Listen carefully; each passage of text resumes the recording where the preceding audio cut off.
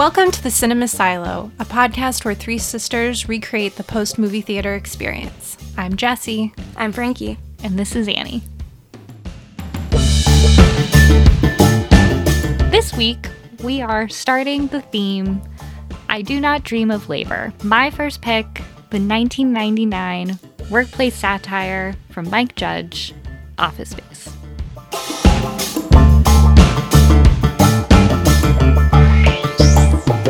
The basic plot of Office Space follows one man named Peter, played by Ron Livingston, who works as a programmer at a nondescript tech company in the late 90s before Y2K, doing something with bank software.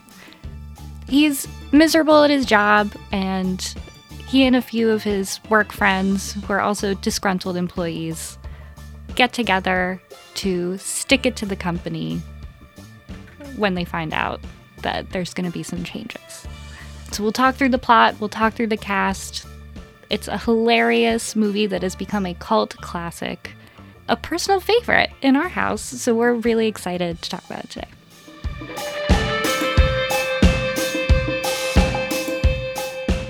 Okay, so who's in the cast? You said Ron Livingston is the main character, Peter. This was his first major leading role in a movie, but I think he's best known as Burger. No, he's not. Sex and the City. He's best known as Nixon from Band of Brothers. Guys. No, it's not even close. Really, he's not best known as Burger from Sex and the City. That is the baldest lie I've ever heard. He's the Post-it note breakup. I'm sorry. Iconic. He's one of the Don't hate me. main brothers in Band of Brothers. I can't. This is objectively not right. Well, really, I think we know him from Office Space. Yeah. Right. Yeah, fair enough. He was also in Boardwalk Empire. Oh, One of the like late seasons. Yeah. And I think when we heard that, we were like, the guy from Office Space is going to be in No, it. I thought guy from Band of Brothers. When we saw Band of Brothers, we were like, the guy from Office Space is in it. Yeah, Yeah. that's true.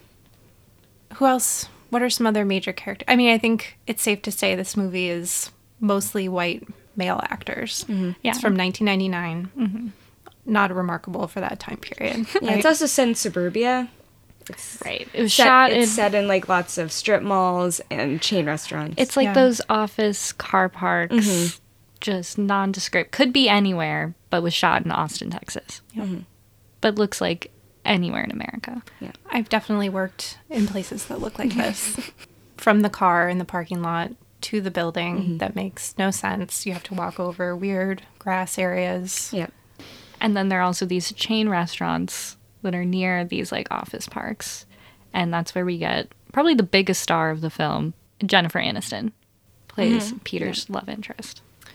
Yes, she is a server at Tchotchkes. Tchotchkes. Which is making fun of Applebee's and Fridays and all those. Demoralizing chain restaurants.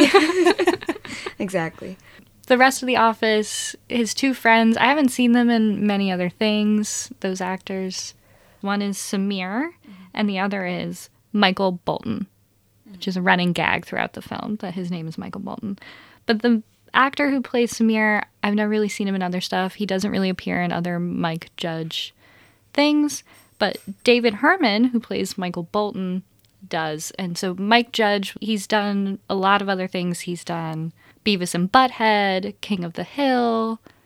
He went on to do Silicon Valley. Office Space was his first non-animated outing. David Herman was a recurring voice on King of the Hill.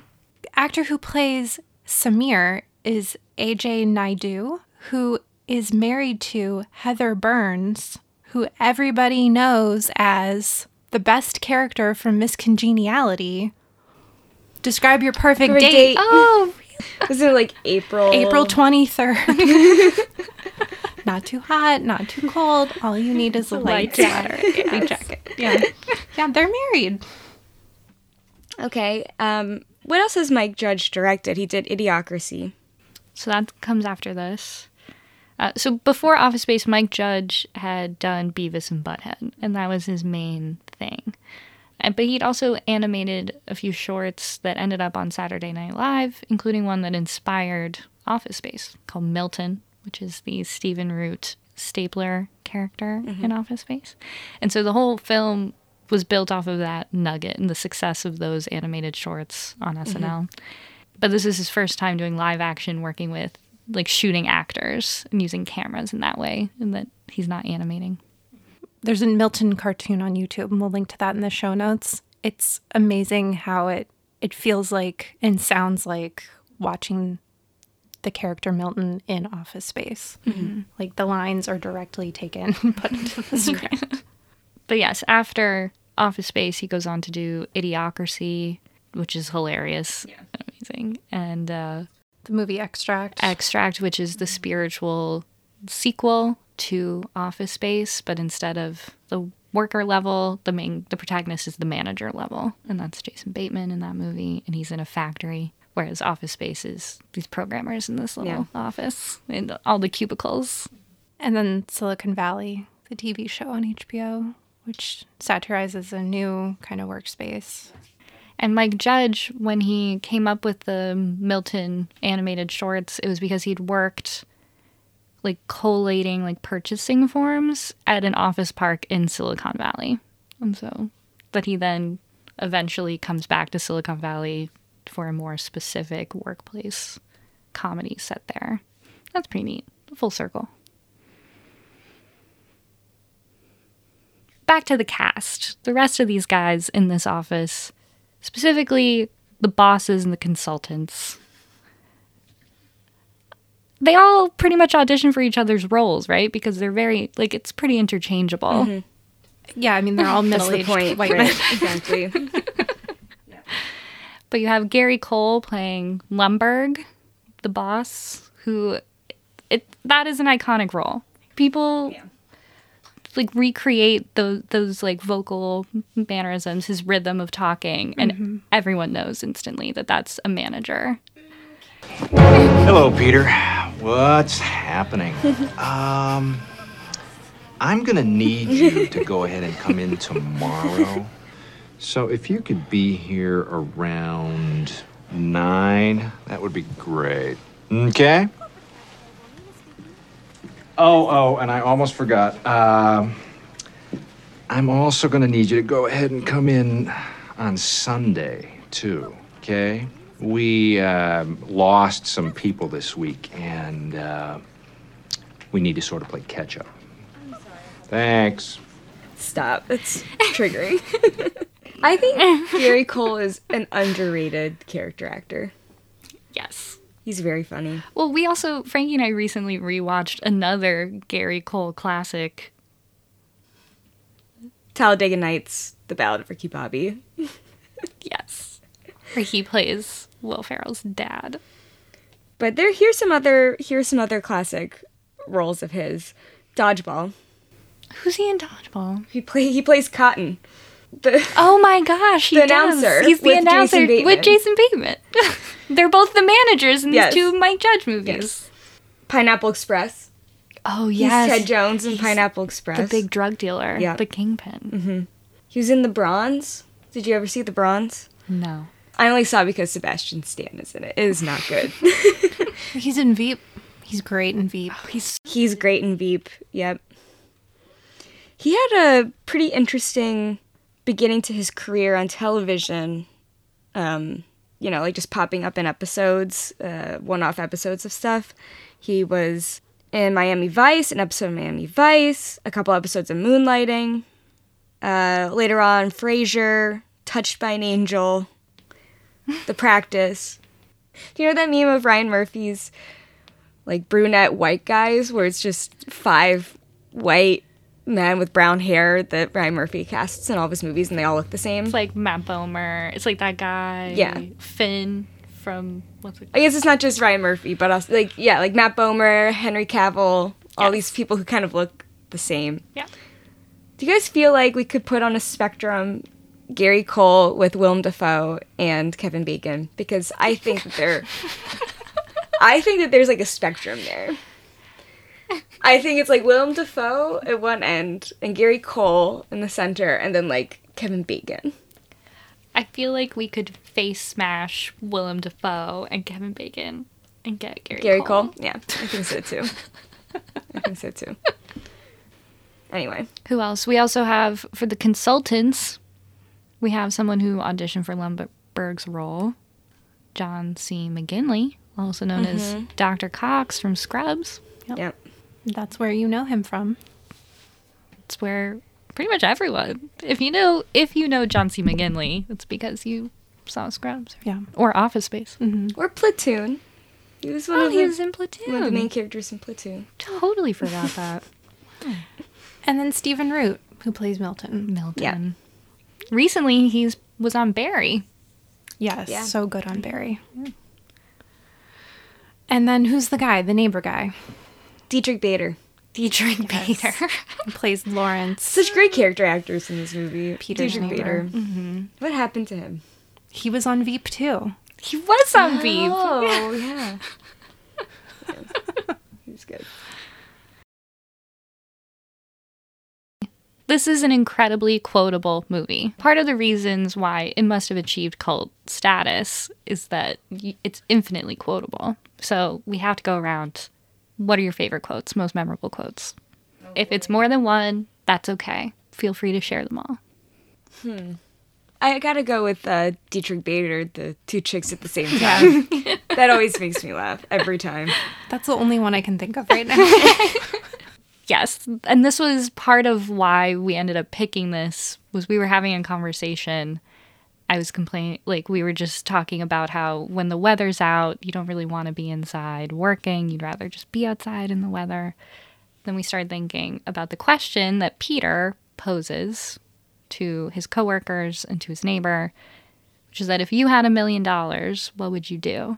Well, he says that was the question his high school counselor always posed to try to figure out what people really should be doing with their lives, with their careers. And his answer was always nothing. Nothing. Whereas when he asks his neighbor, played by Dietrich Bader, you get the iconic response. So, Frankie, what would you do if you had $1 million? Don't make me say it. Yeah, that's the best line. Lawrence, what would you do if you had $1 million? I'll tell you what I'd do, man. 2 chicks at the same time, man. That's it? You had $1 million, you'd do 2 chicks at the same time? Damn straight. I always wanted to do that, man. And I think if I were a millionaire, I could hook that up, too, because chicks dig dudes with money. Well, not all chicks. Well, the type of chicks that double up on a dude like me do. Good point. So many of these ideas and phrases, like you know what they mean without even having seen the movie because they hit so well. There's somebody has the case of the Mondays. I hate that. It's like nails on a chalkboard. Ugh. Although sometimes on a Monday, it's really hard for me not to say that to my coworkers. No. Not in that like chipper way, but just like a... No. I love when Peter tells his neighbor, Dietrich Bader, does anyone at work ever say, looks like a case of the Mondays? And he's like, no, man. No, man. Fuck no, man. Because the timing is excellent on that. Is Case of the Mondays, is that a Garfield? Is that Kathy? What is that Dilbert? That's a cartoon thing, right? That's from a comic. No? I think it must be. It sounds like Garfield.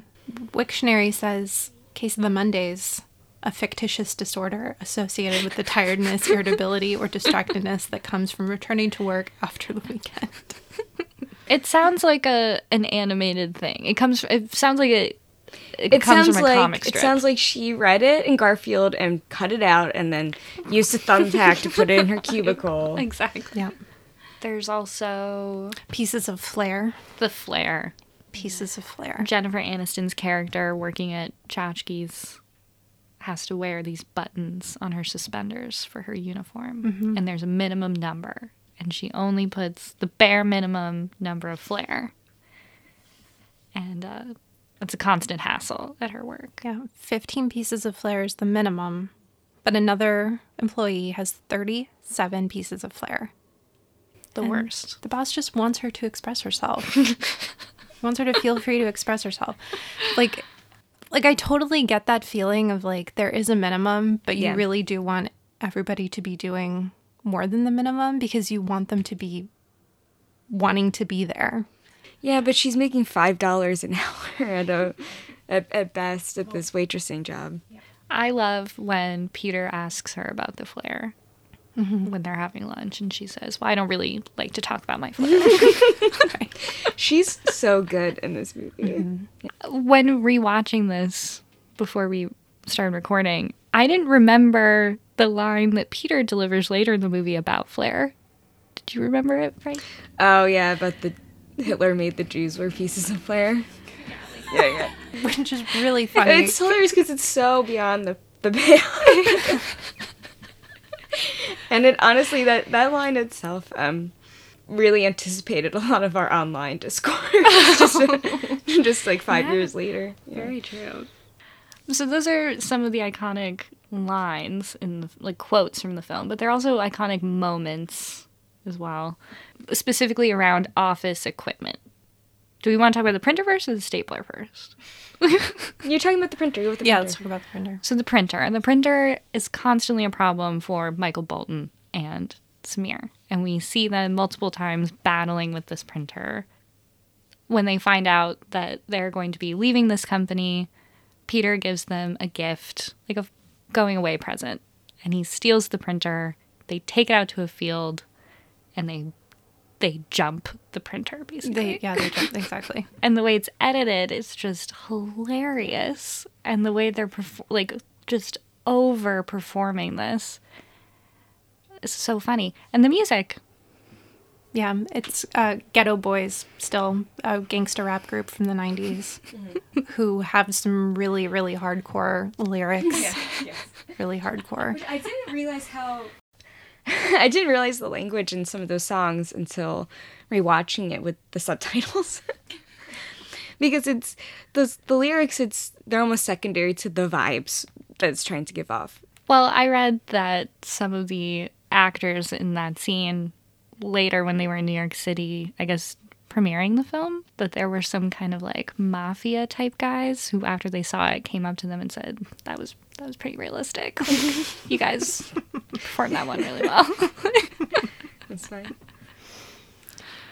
Yeah, the use of gangster rap in this film is like such a hilarious juxtaposition between these office casual shirts and ties and like pleated pants, listening to this very hardcore angry music. But it really is like the thing that expresses how angry and disgruntled they are. Yeah. And like conveys that very well. And it's probably like the only way that they can really get out any kind of aggression is through this kind of music. Like it heightens it to that level of like they really want to murder this printer that doesn't function.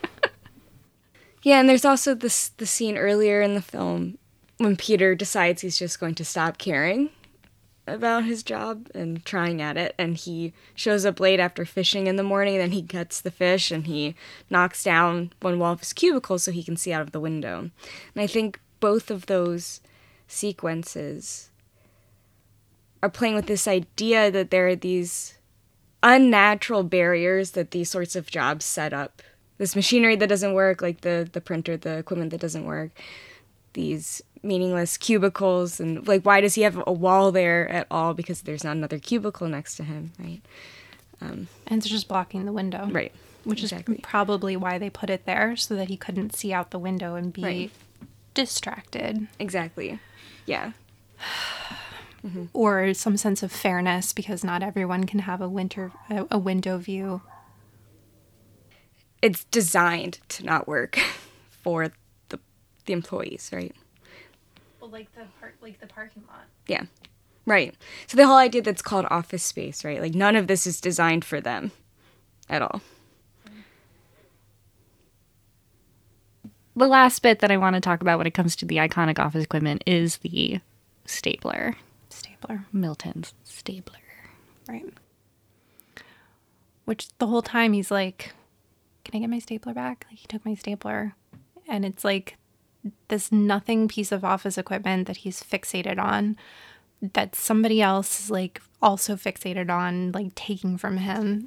It's these like meaningless little battles of things that become so important because it's all about kind of like the disrespect and like the like dehumanization of all of this. Right, because the middle management has this power over these employees, right? It's reflected also in the scene when Lumbergh tells Peter to go ahead and come on in Saturday and Sunday. It's totally arbitrary, right? Yeah. And It's also the same with the stapler. It's just he can take it away, so he does. right. But it's also Milton's fixation on getting the stapler back. It's kind of an idea of like, well, that is mine. It belongs to me. That's the rule, and we should respect it. Which is kind of like when we're introduced to Milton and Peter's relationship, where Peter tries to ask Milton to turn down his radio and says, Right.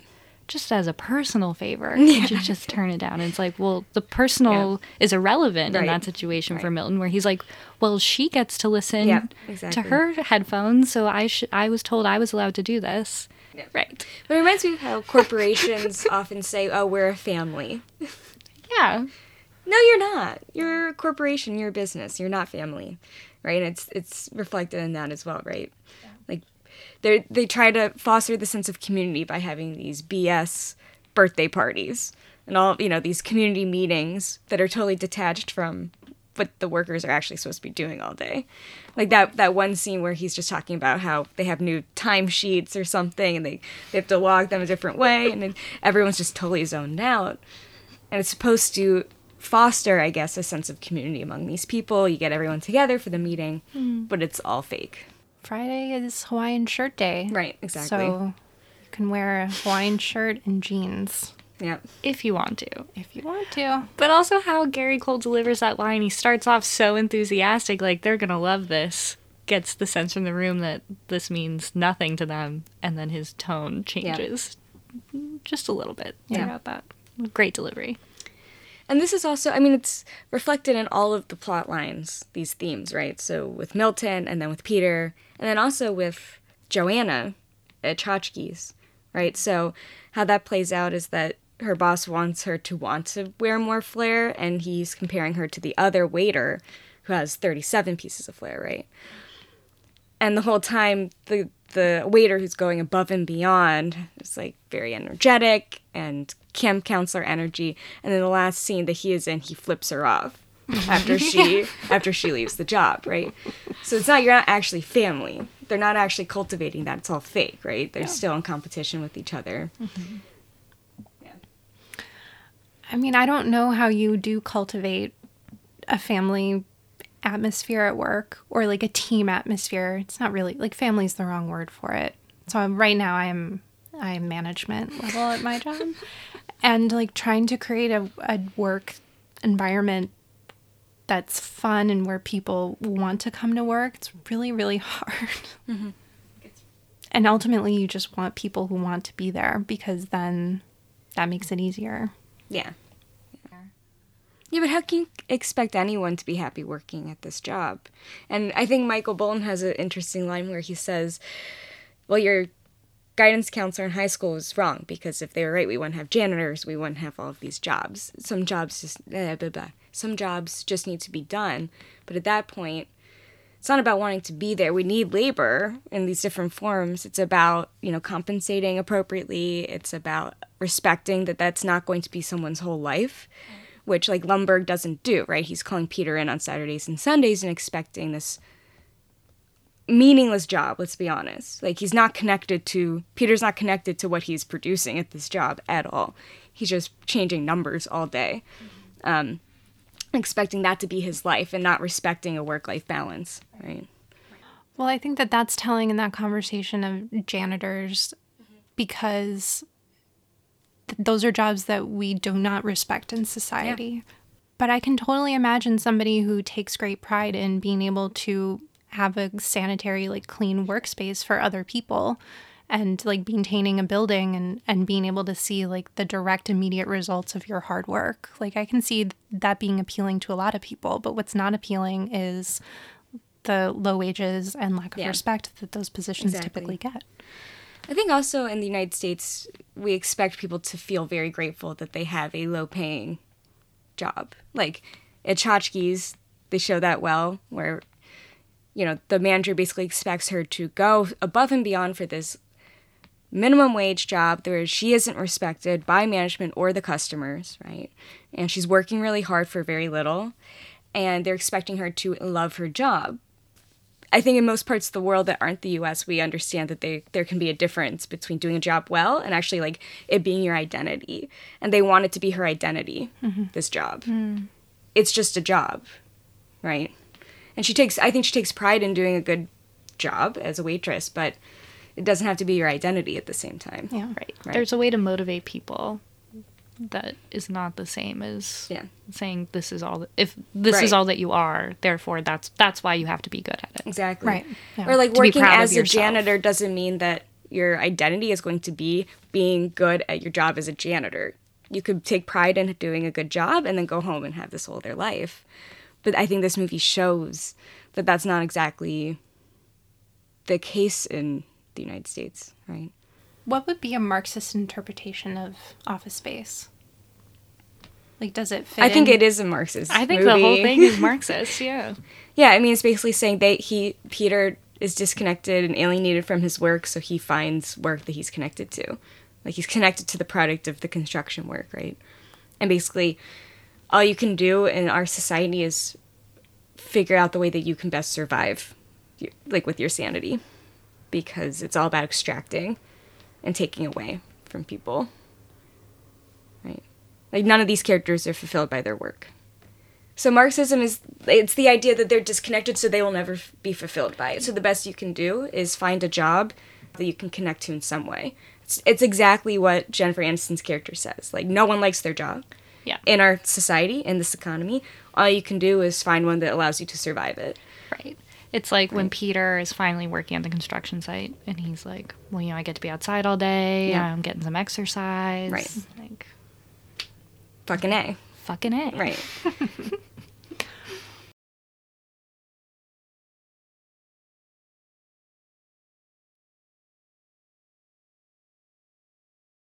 Well, I love the opening scene, and I feel like the opening scene is relevant here when Peter is driving to work.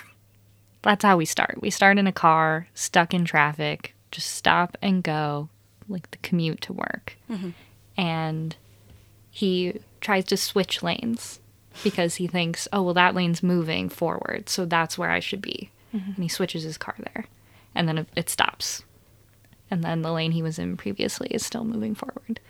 Yeah. And I feel like that scene is kind of a metaphor for a lot of what Peter's doing, a lot of what the commentary of the film saying you think that you're supposed to be in a place because that's the status, that's success, that's where you're supposed to be, instead of like, where do you need to be? Like, seeing where you are and not constantly trying to jump for the thing, the status or whatever. And like, we see Peter by the end leave this corporate world and try something at a different speed. And something that might not have the same status and moving forward in the way that his colleagues and his other friends are doing.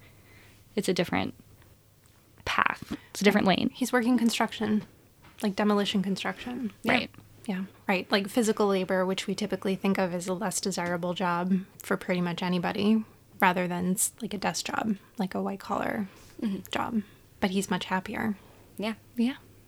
That opening scene with the cars, that's also interesting too, because Samir, we also see Samir in the car and he's just like screaming and like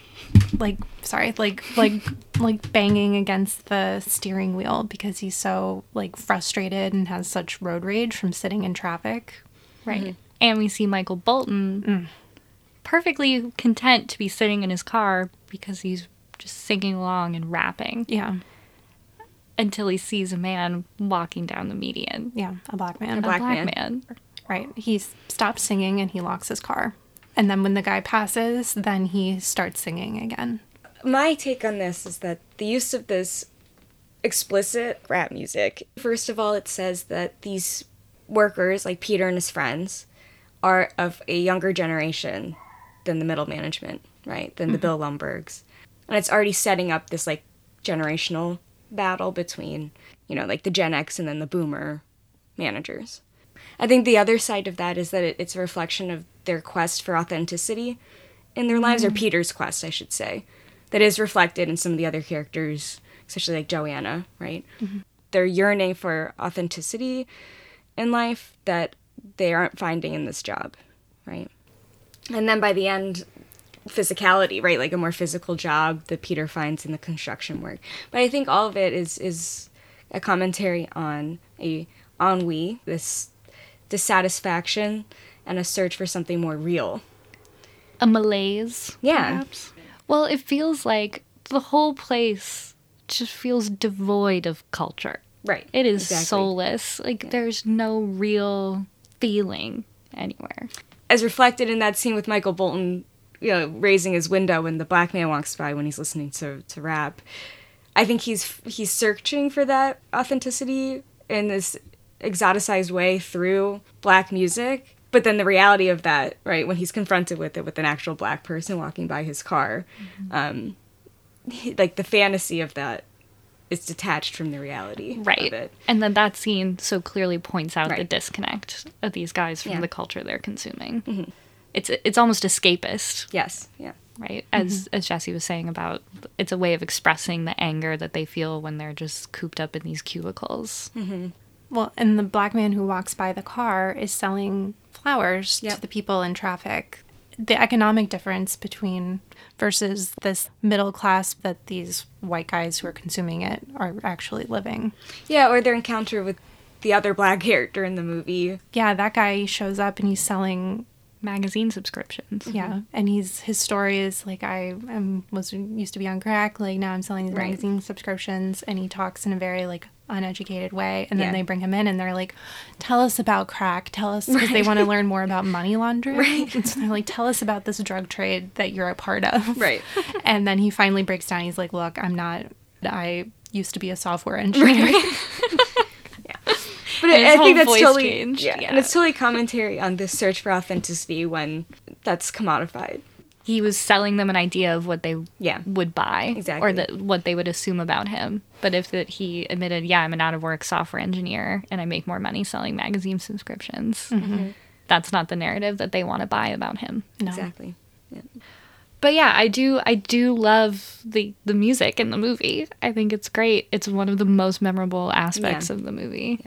The juxtaposition of the music to some of the actions that it's play in the scenes. One of the best is Peter driving in and parking in Lumberg's parking spot while Damn It Feels Good to Be a Gangster Yes. plays.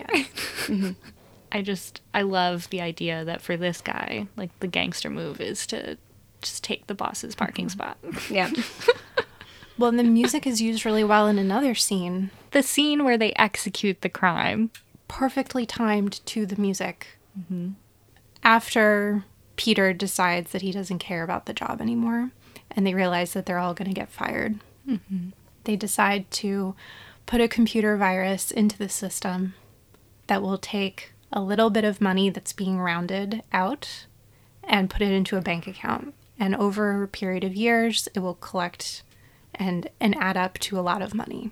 And so they feel like this is a victimless crime, right? Yeah, and they base it off an idea from Superman 3, Superman 3, which I've never seen. which I've never seen because it's Superman 3. I don't know. That's a little too deep for me. But they all know the reference. Yes. But yes, the scene where they do the crime, the music, perfectly timed, hilarious. What was it? Are they like gunshots in the song? But it's when he's like clicking the mouse. Perfectly timed. It's Down for Whatever by Ice Cube. It's so good. And then they do the crime, which is just put the virus on a floppy disk, and they've choreographed it so that they're covertly passing it, and it's all in slow motion. Just the editing is hilarious. Like, they really pull the comedy out of these really mundane things. And then at the end, cut the music, and they're like, wow, that was actually really easy. Yeah. It's well timed. It's well edited. It's good comedy. It's good comedy. I like the scene in the car when Peter's trying to explain to Joanna what they're doing. And she goes, that sounds like a crime. It sounds wrong. He goes, you know what's wrong is these people making money off of us and taking our like hopes and dreams away. Right. Much. It's like, oh, these consultants are going to come in and fire really good guys and put me on management track. Even and though outsource the I jobs. don't care about this job and these guys care about this job. Just so our boss's stock can go up like quarter of a point. Exactly. Yeah, it's the greed, and it's like just how devoid of humanity and like how soulless all of these decisions are. It's all just for profit, and they're not actually thinking about the real people. Right. Which is really, I mean, isn't that what you're all searching for, is like the victimless crime where you get something and you're not actually hurting anybody? Is that, as our lawyer, is that what we're searching for? No, it's not, because there is a crime. Look, white collar crime is not taken seriously enough in America, and that is the source of a lot of evils in America. Yes. Anyway, so let's chat a little bit about the production.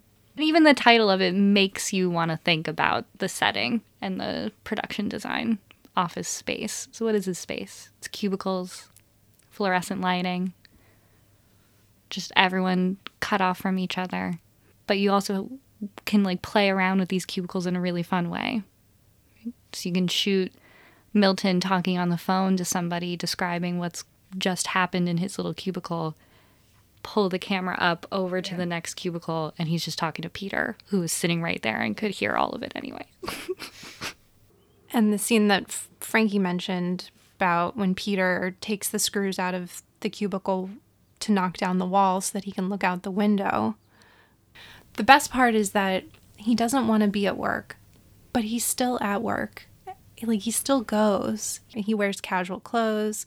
He, like, messes up the view. He's playing Tetris on the computer. Eating Cheetos at the desk that are just spilled on the desk that he's just eating from the desk directly. Like, he's still showing up to work. Like, even though he's like, I'm just not going to go anymore. Like, he's still physically going. He's not mentally going. Right. Yes. Yeah. Like, he still cannot pull himself away from the space. The office space. Peter is like Bartleby the Scrivener. Yes, he is. Oh, yeah. It's very much like that. Yeah. Elaborate for Bartleby the Scrivener, short story by Herman Melville, where Bartleby shows up to work, just like sit at a desk, like he's a scrivener, he's writing. He's really productive at first, and then eventually his productivity declines, and then he ends up just showing up to work, and every new task that they give him, he says, I prefer not to. And then in order to hide the fact that his employee is not producing, the manager moves the office to another location, and Bartleby follows. Which is really bizarre managing, right? And then Bartleby just won't go away, which is like Peter still showing up to the office, even though like he's not being productive. Like he still is like in the routine of showing up. And Bartleby eventually starves to death in jail. But it's also like Milton, where they just keep moving his desk until he's in the storage basement with the cockroaches. Because no one will just say to his face, you've been fired. That's why you're not getting a paycheck anymore. Yeah. You were actually fired 5 years ago. And there was a glitch in the system. Right. And it's all about semantics. It's like, oh, well, we're not actually firing him. We just fixed the glitch. Right. You know, and just how, like, dehumanized the whole thing has become. Messed up. And just changing the location to get rid of a problem instead of confronting it head on and dealing with people like, as people. Right. They should have hired George Clooney from up in the air to come in and hire and fire everybody the most efficient way. Not the Bobs, the efficiency experts. Right. The Bobs can come in and identify the people who need to be fired, and then George Clooney can come in and fire them. Yeah. Give them the packet, the pamphlet, send them on their way. Yeah. You see, what we're actually trying to do here is we're trying to get a feel for how people spend their day at work. So if you would you walk us through a typical day for you? Yeah. Great. Well, I generally come in at least 15 minutes late. I use the side door. That way Lumberg can't see me. And after that, I just sort of space out for about an hour. Till I'm finished. Space out? Yeah, I just stare at my desk. But it looks like I'm working. I do that for probably another hour after lunch, too. I'd say in a given week, I probably only do about 15 minutes of real, actual work. But he also, it's hostile. The space is even hostile to him. The first time we see him go in, the handle, the door into the office always sparks him, gives him like an electric shock, and he's staring it down, hoping this time it won't happen again. Yeah. And then it does. Right. And then what does he do when he comes back and he doesn't care anymore? He takes the handle off of the door. Like, there's all this aggression towards the physical space and the physical tools in the space, and then which ultimately culminates in the Printer bash. The printer bash. And then Milton burning it down. And then Milton burns it down. And he says throughout, mumbling to himself, I'm going to burn this place down. I'm going to burn this place down. I'm going to set the building on fire. I told you. That's the last time I told you. That's the last straw. I told you. That's the last straw. Yep. Yeah. But the office has to be destroyed in the end. Because the main characters that we know and love in this movie, they experience this office primarily through the physical space of it, as we just outlined. So they're experiencing it through the material, like the materiality of the office space, whereas the middle management and above, like the consultants, see it in terms of the stock options, right? Mm-hmm. So, for example, when Peter's complaining about everything, he says, well, what if we gave you some sort of like a stock option? Would that help? And he goes, maybe. I don't know. Because that's not really what the issue is so much. It's about the daily experience of working in this space that is so hostile and alien. And so it has to be destroyed in the end. It can't be just that they take some money from it. That's not a victory. Right. In order to have like that victorious feeling at the end, you have to destroy the space. Well, it's about the day-to-day. Right. Right? Like, the problem of motivation, but also what Peter says when he goes to hypnotherapy. Mm-hmm. He says, when I started this job, every day has been worse than the last, which means every time you see me, it's on the worst day of my life. Yeah. Oh, God. I feel that. It's so hard. Yeah. That's just a devastating statement. Mm-hmm. Well, another thing about this like cubicle office space, there's no privacy, right? You're constantly hearing other people talking. You're never alone. He has 8 bosses who all come up saying the same thing about the TPS reports. Mm-hmm. And it's relentless and oppressive, right? And how they design it is that they want it to be oppressive. Exactly. Yeah. And isolating. Yeah. And what's so interesting is that even when Peter goes home and he sits down on his couch, there's still no privacy. Yeah. His neighbor, Lawrence, can hear everything because the walls are so thin that even like in an apartment, there's just no place where you can go and be alone. Yeah. It's like you're isolated, but you never get to be alone. They burn down the office, but that doesn't destroy the company, and that doesn't destroy these mindless jobs where people get no respect and are disposable, because Samir and Michael Bolton just go to another job that's almost identical. They're not actually tearing down the system. They're destroying these physical things because that's what's available, and that's what they as individuals can do. One person can burn down the building, but one person can't change the system. Exactly. Exactly. Yeah, only Peter and Milton escape on their terms. Right. On their terms. So you also have this other coworker that we haven't talked about yet, Tom Smykowski, who... Oh, God, this is so depressing. His job, he has to explain his job to the consultants, and he's like, my job is to just take the specifications from the customer and take it to the software engineers because they can't speak to each other. Then it becomes clear that, well, they all have secretaries, and what is Tom actually doing? Right. And it doesn't really make sense. And he didn't even want to do this job anyway. He wanted to develop a jump to conclusions mat, which he thinks is brilliant. And, like, that's his, like, creative pet project dream, because wouldn't it be great to have been the guy who invented the pet rock? Yeah. That's who we're looking up to. Yeah. Yeah. Yeah, he has one of the saddest storylines in the whole movie. Right. But everyone thinks he's so lucky because he gets hit by a truck. But he gets hit by a drunk driver. Breaks all the bones in his body. And gets a 7-figure settlement. Yeah. But this is a great example of this idea that so many Americans, like the stereotype that Americans feel like they're millionaires who don't have the money yet. like who haven't hit the lottery yet, basically. It's the exact same thing there. He's looking for that big break. It's like, I will get, this jump to conclusions, Matt, or something like this, or the pet rock. Like, he's looking up to the pet rock inventor. Yeah. This idea that you can just have that one thing and get the money. And holding out for that. And then, of course, he gets the money because he has his body destroyed, and then he's, like, litigious and sues over it. And that's, like, the American dream. It's so sad. He's like, yeah, things could go well for you. Like, look at me. Right. And he's just all wrapped up and in a wheelchair, and who knows what the lifelong physical effects of those injuries are going to be. But he's set, which this job that he did for decades, possibly, and just fired him from, didn't give him any happiness or any security or any path towards being able to achieve any kind of a dream. Right. It's also interesting that they picked a drunk driver to be responsible. Like, we don't have to think further of, oh, well, what happened to that person that caused that accident? It's like, oh, well, he was a drunk driver. Right. Done. We don't care. Yeah. He's a criminal. Right. But our white-collar criminals are our protagonists. Yes. Excuse me? Excuse me?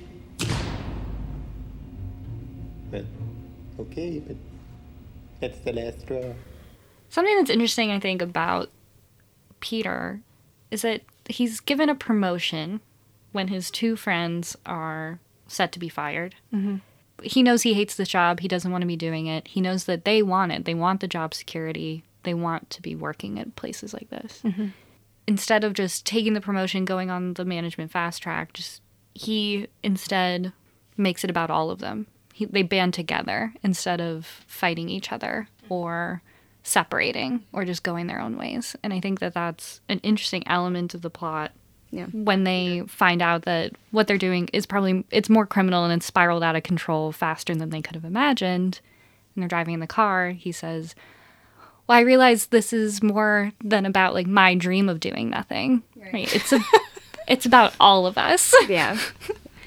Right? And that's so, that doesn't feel like, that's not necessarily a big American narrative, right? It's a lot about like individualism. And so seeing them band together, I love that about this movie. And he also takes he intends to take responsibility. He puts a confession with cashier's checks, traveler's checks, with all of the money that they stole in an envelope and shoves it under Lumberg's office door, in the middle of the night when no one's there. He is willing to take the responsibility and also make them whole. What do we think of Peter as like a hero, as the protagonist? Because I think that the most heroic thing he does is try and like take the blame on himself entirely. He has that like getting bitten by the radioactive spider moment, right? When he's at the occupational hypnotherapist, who then dies in the middle of hypnotizing him and presumably can't take him out of the the hypnosis state. And then that's what changes his behavior. And then after that, he becomes this hero pursuing his dream of nothing. Yeah. Although I think it's interesting that they call it a dream of nothing, because what is he doing at the end? He's working construction. Like, he could find a way to not do anything. Yeah. Remember Dietrich Bader's character earlier said, well, shit, if you want to do nothing, like, look at my cousin. He's broke and doesn't do shit. You don't need $1 million to do nothing, man. Exactly. But he's still working, right? And he's enjoying the work because it's something he's connected to, right?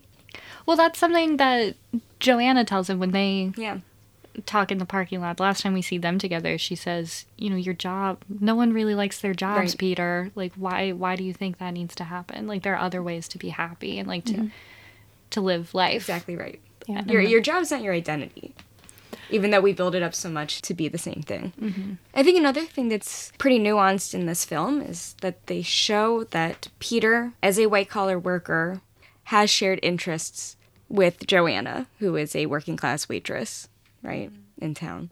And that they actually have more shared interests than they do with anyone who's, like, upper management in these roles, right? Well, I thought that was something really interesting that you pointed out when we rewatched, was even the costumes within the office are pointing out the divides. Like, Bill Lumberg is dressed like some 80s Wall Street, like, fever dream. Like, he has, like, all these bright color suspenders and matching ties and these, like, really dated 80s glasses. Which are now back in style with the bar across the top. Yes, exactly. And his hair's, like, slicked back.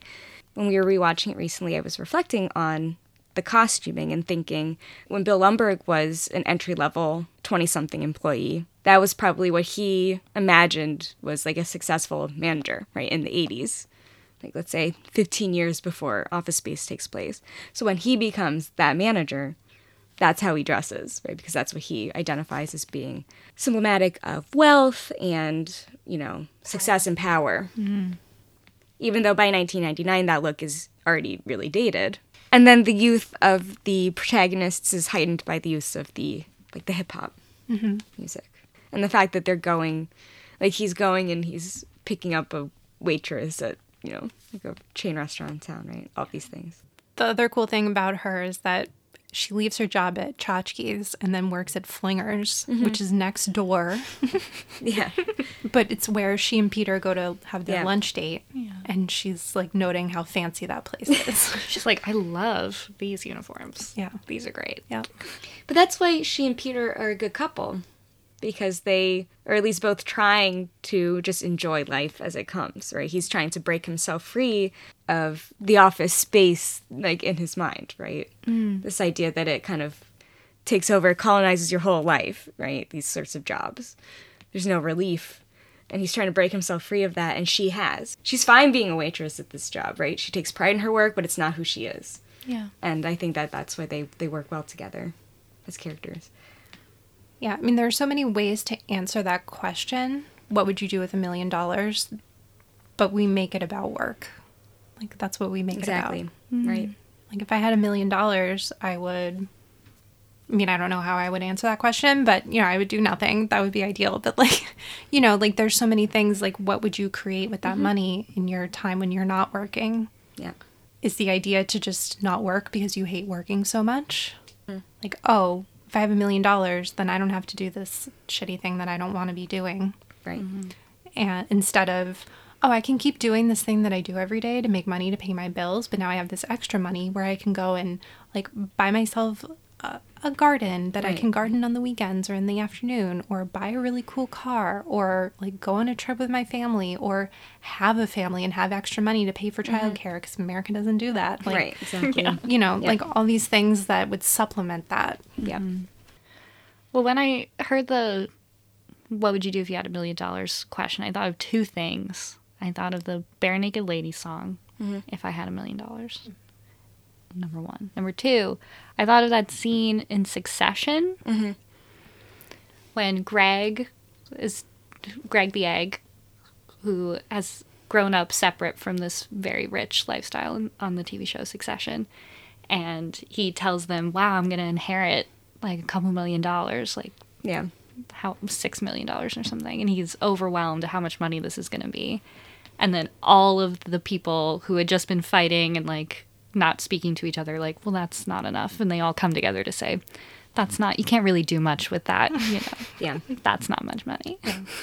If you think about it, $1 million goes fast, especially if you have like $200,000 in student debt, like, and houses cost $1 million, and you're young, right? Like Peter's young, right? Yeah. Well, I mean, the question is, it is different now, right? $1 million is different than it was in 1999.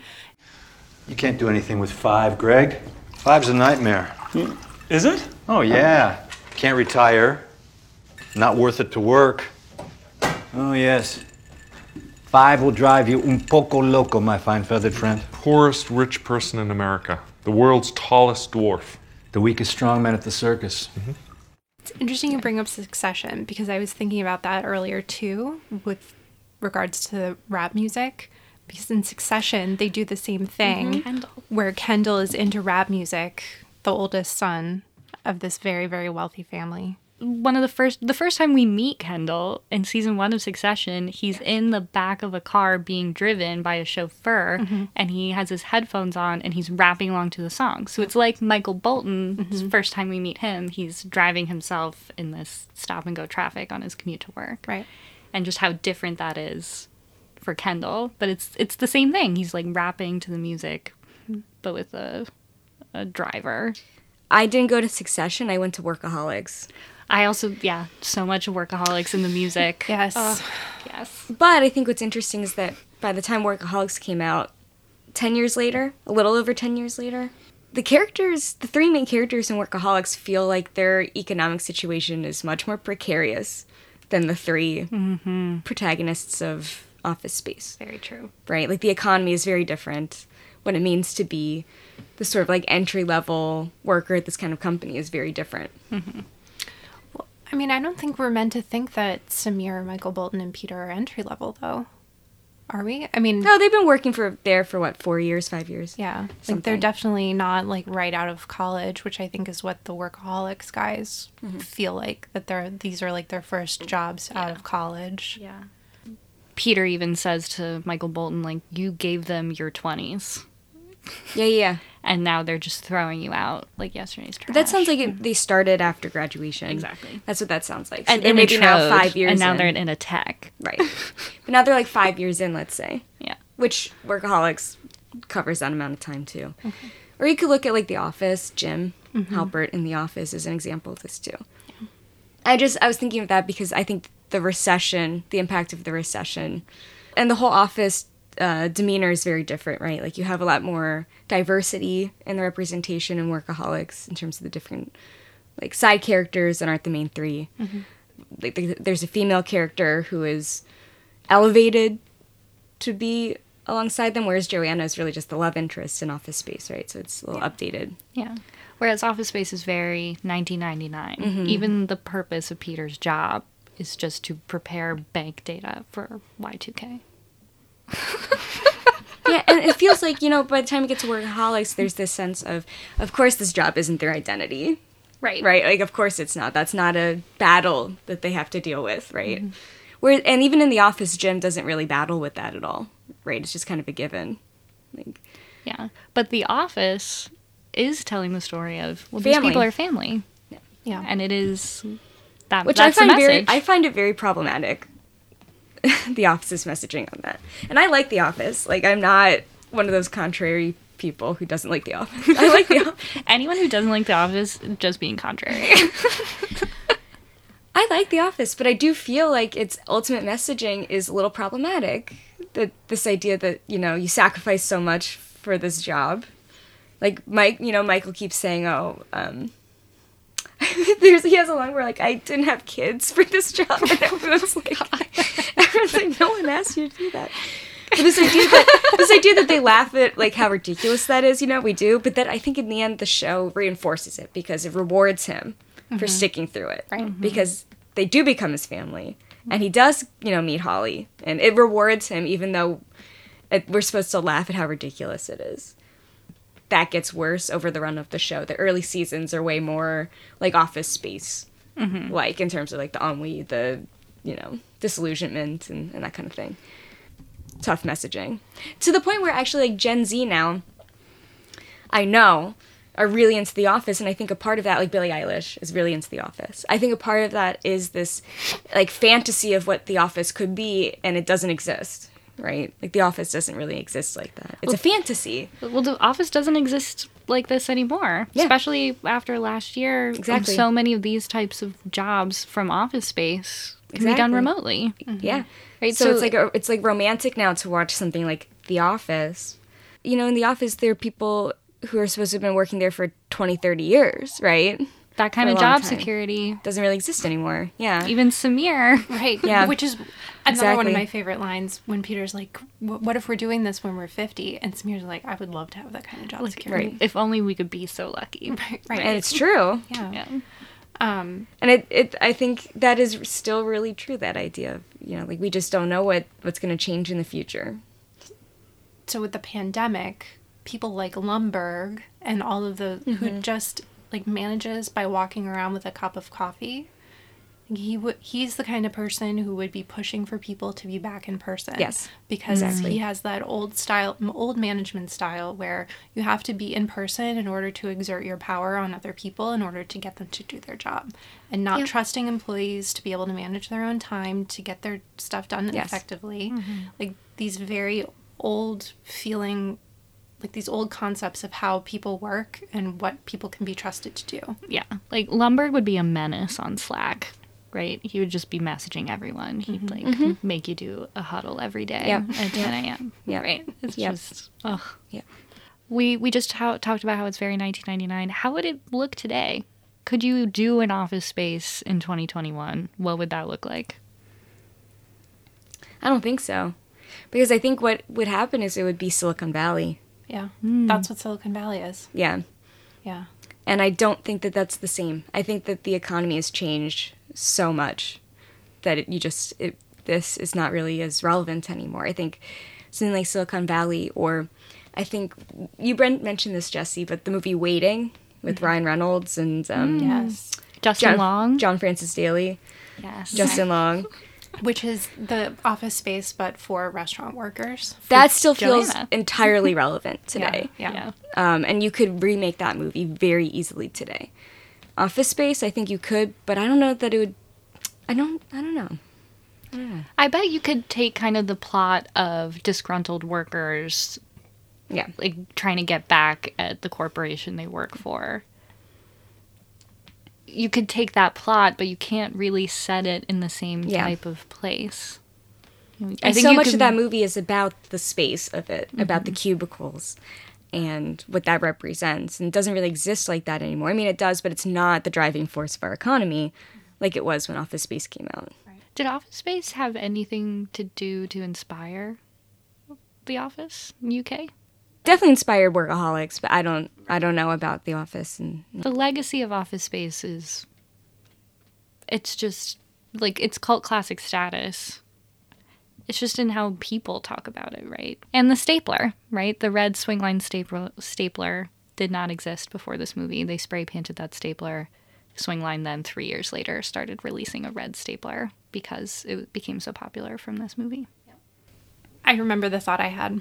okay. Bring it. Okay, so I watched the movie Clock Watchers, which came out like 3 years before Office Space. It's about these 4 women who are working at temps in an office, like a nondescript credit company. And they are disrespected, distrusted, unhappy, bored, miserable. It was directed by a woman, Jill Sprecher, who didn't really do a lot of other films after that, unlike Mike Judge. And it's not as laugh out loud funny. And I can't think of any quotes that come from it. But she wrote it with her sister, which I think is really cool. Because you don't get a lot of sister duos in the film industry. So like good. you do with brothers. Which we can talk about another time. But It's very frustrating. it has a lot of similar kinds of things. It has the isolation of being in a cubicle, people telling you to do mundane things and feeling like there's nothing that you see from the work that you're doing that's beneficial to the world or to yourself or anything.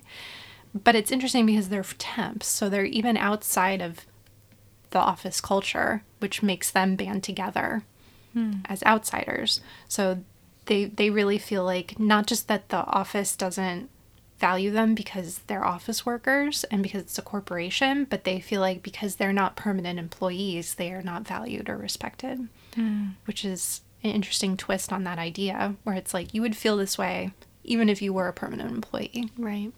And it has humor in it, but it's much more absurdist, and it's directly influenced by Jacques Tati. And, Playtime. yeah.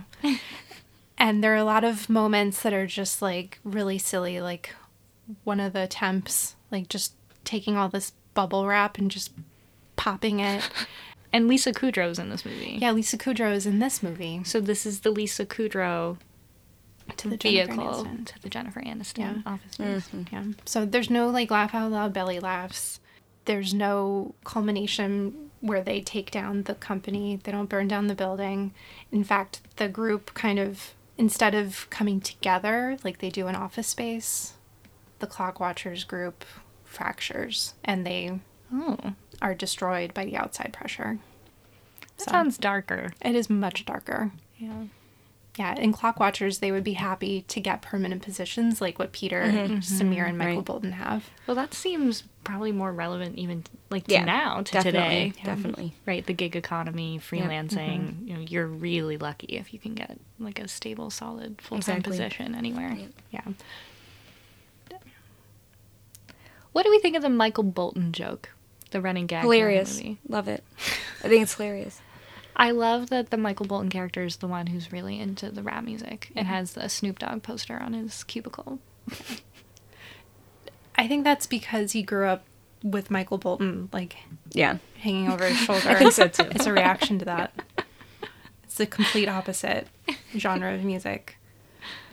Yeah. So who would be, like, if you were making this movie today and you wanted to have a joke like that, who would be the person?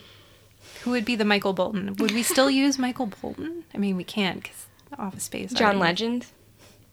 Okay, I think it would be Katy Perry because you need to have like a pop musician, someone that I would have if I were doing this now and I were to have a Michael Bolton type gag in a movie. I would have it be a young woman named Katy Perry who's really into like indie girl music. Like she really loves like Phoebe Bridgers. She really likes, you know, I don't know. Who knows? Maybe she has like a poster of Solange on her cubicle, but it's like a totally different vibe. And then she has to say her name is Katy Perry, and I would have her like really hate pop music, and then I would have her be really frustrated that Katy Perry stole her name because Katy Perry's is a stage name. That's not even Katy Perry's real name. Her real name is Kate Hudson. That's funny. But if it was a man. Right, so it has to be someone who got big in like the late 2000s, early 2010s. Harry Styles. So who was Michael Bolton popular with when... Moms, right? With moms. Yeah. Moms. We don't cater to that group in pop music anymore. Oh, maybe a country star. Country star. Who would be Keith Urban? Tim McGraw. No, Tim McGraw's a little too... I think Keith Urban, because he's like also a pretty boy. He has more sex appeal, I think, for like moms. You know what I mean? He does have sex. He's Mr. Nicole Kidman. He's more of a straight up like country version of Bon Jovi, you know, in terms of like the sex appeal he has for moms. Oh wait, who's on Delicious Table? Frankie, who's the most delicious? Who's delicious in this movie? Ron Livingston. It's Ron Livingston and Jennifer Aniston. Yeah, she's gorgeous. She's got so much hair in her head in this movie. Yeah. Beautiful hair. Her hair is gorgeous. No, Ron Livingston, he's so cute. He's cutie pie. I think he's more attractive in Band of Brothers, but he's a little too clean cut in this one. You know what I mean? Yeah. Yeah. I love Michael Bolton. I think he's also really cute. Ew. I think he's fine. Sorry to this man. No, Annee.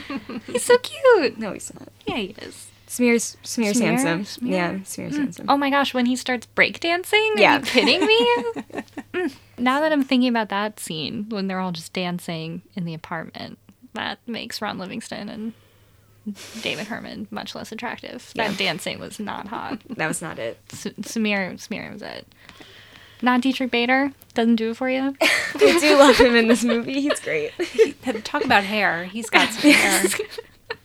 His stash. Yeah. Is it a mullet? It's a mullet. Yeah. Is it a permed mullet? It's a permed mullet. I mean, maybe it's natural curls. I don't know. He rocked it. Maybe. He's probably one of the few who could rock it. He still seem approachable and okay. He seemed like a fun neighbor to have. Yeah. Any other topics? Any other things? Maybe we should do recommendations. Are we ready to do recommendations?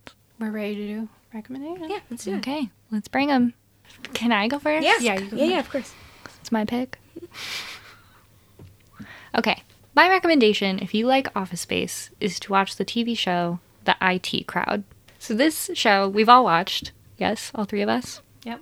This TV show is also about guys that work in IT.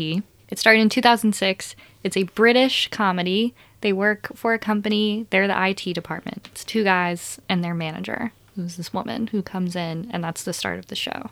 It's set in London. They're hilarious. Everyone on the show, they're great comedians. I recommend this because it's another office comedy. in IT. So connected that way. It's very funny. There are 25 episodes that exist. It's over now. And they're each half an hour. It's available on Netflix right now if you want to stream it. But it's really, really funny. And does anyone want to banter with me about it, or no? Do we banter during recommendations? Yeah, we can banter. We do every time. Yeah, the IT crowd. What do you want me to banter about? I haven't seen this in a long time. It's really good, though. Why would you recommend this to someone who likes Office Space? It has one of the best quotes about IT and working, which is that everyone always calls their office with their IT complaints, and they consistently respond. Try turning it off and on again. Yep. And that's the big quote from the show. It's also kind of went viral before that was really a thing. Yeah. In the same way Office Space did, where a lot of moments and a lot of images from the show have become memes over the years. So it's iconic in that way, but it's like a British version of this. And you also have a manager who is incompetent and doesn't know anything, really. Yep. And when she comes in, she doesn't understand what the internet is. She doesn't understand how computers work. And when she has to describe her proficiencies, she says she can copy and paste. Yeah. The IT crowd is almost like it could be going on the same universe as Office Space. They could be employed at the same company. They're just... They're in the basement. They're right? in the basement. They're in the basement. And they have the server room where you have Noel Fielding, who's now one of the hosts of the Great British Bake Off, but he's like the IT tech who lives in the dark of the server room. Yeah. Yeah. So if you want to dive into another universe related to this, check out the IT crowd. So my recommendation is 2 movies to watch together. 9 to 5, the 1980 comedy with Lily Tomlin, Dolly Parton, and Jane Fonda. Love it. And Gene Hackman. Nope, Dabney Coleman. Dabney Coleman. Put them on a spectrum. Yeah, put them on a spectrum. They look almost identical. No. Do they not? Yeah. Their hair, maybe. Mm-hmm. And their face. And their suits. It's about women secretaries in the 1980, like early, like that late 70s, early 80s time period. Basically all of the sexual harassment that they have to deal with in the workplace and their fantasies and of revenge and then actual revenge against their sexually harassing evil boss played by Dabney Coleman. Then pair with that 9 to 5, The Story of a Movement, which is a documentary about a unionizing movement in that same time period, trying to bring together like clerical workers and unionize them for better working conditions, better pay. Amazing. Jane Fonda was influenced a lot by the stories in consciousness-raising discussion groups of like women talking about their bad work environment stories. And a lot of those are used in 9 to 5, the comedy, taken from real life, taken from real women's stories. I love that. I already love that movie, but that makes me love it more. Yeah, it's a great documentary. Aaron also talks about how that 9 to 5, like local, like the unionizing movement sort of dissipated as computers took over a lot of these secretarial clerical jobs. Oh, wow. And just the office culture changed. And then women started leaving those kinds of jobs and going into other jobs that are currently fighting for unionization, like childcare workers. Wow, that's great. Yeah. I definitely want to watch that doc. That sounds great. Yeah. All right, Frank. Okay, Frankie, take us home. Okay. My recommendation is going to be a book. It's a short book. It's the 2016 novel Convenience Store Woman by Sayaka Murata. So it's from Japan. It's in translation. And it follows a mid-30-something woman who works at a convenience store in Japan. Her complicated relationship to her job and her desires for her life. So it's from a different gendered perspective. It's from a female perspective. It's written by a woman. It's from a Japanese perspective, but I think that it tackles a lot of the same themes that Office Space does, which is authenticity, you know, your own identity in relationship to your work, maybe some Marxist ideas of not feeling connected to the work that you do or finding too much identity in your work and the problematics of that. And specifically from a gendered perspective, so she's single and navigating what her life will be like continuing like in this job. So Convenience Store Woman, it's very good. Check it out. Interesting. All right. Is that it? Is that a wrap? I think that's a wrap. Yeah. What a great movie. Great movie. Hilarious movie. That's fun. Deep, profound, funny. Yep. Gotta love it. Who's next? Who's picking next? Jesse, you're up. What is next on the docket for our I Do Not Dream of Labor series? The next movie we're going to watch is Harlan County, USA, the 1976 documentary by Barbara Koppel. Yes. About the American coal industry. Love it. Love this movie. Yeah. Very excited. It's going to be very good. excited. This is also our first documentary. Yeah. Woo! Thanks for tuning in, everyone. Join us next time when we talk about Harlan County, USA. Until then, follow us on Twitter and Instagram at CinemaSiloPod. Check out our show notes and show description at CinemaSiloPod.com. Thanks for tuning in. See you next time in the silo.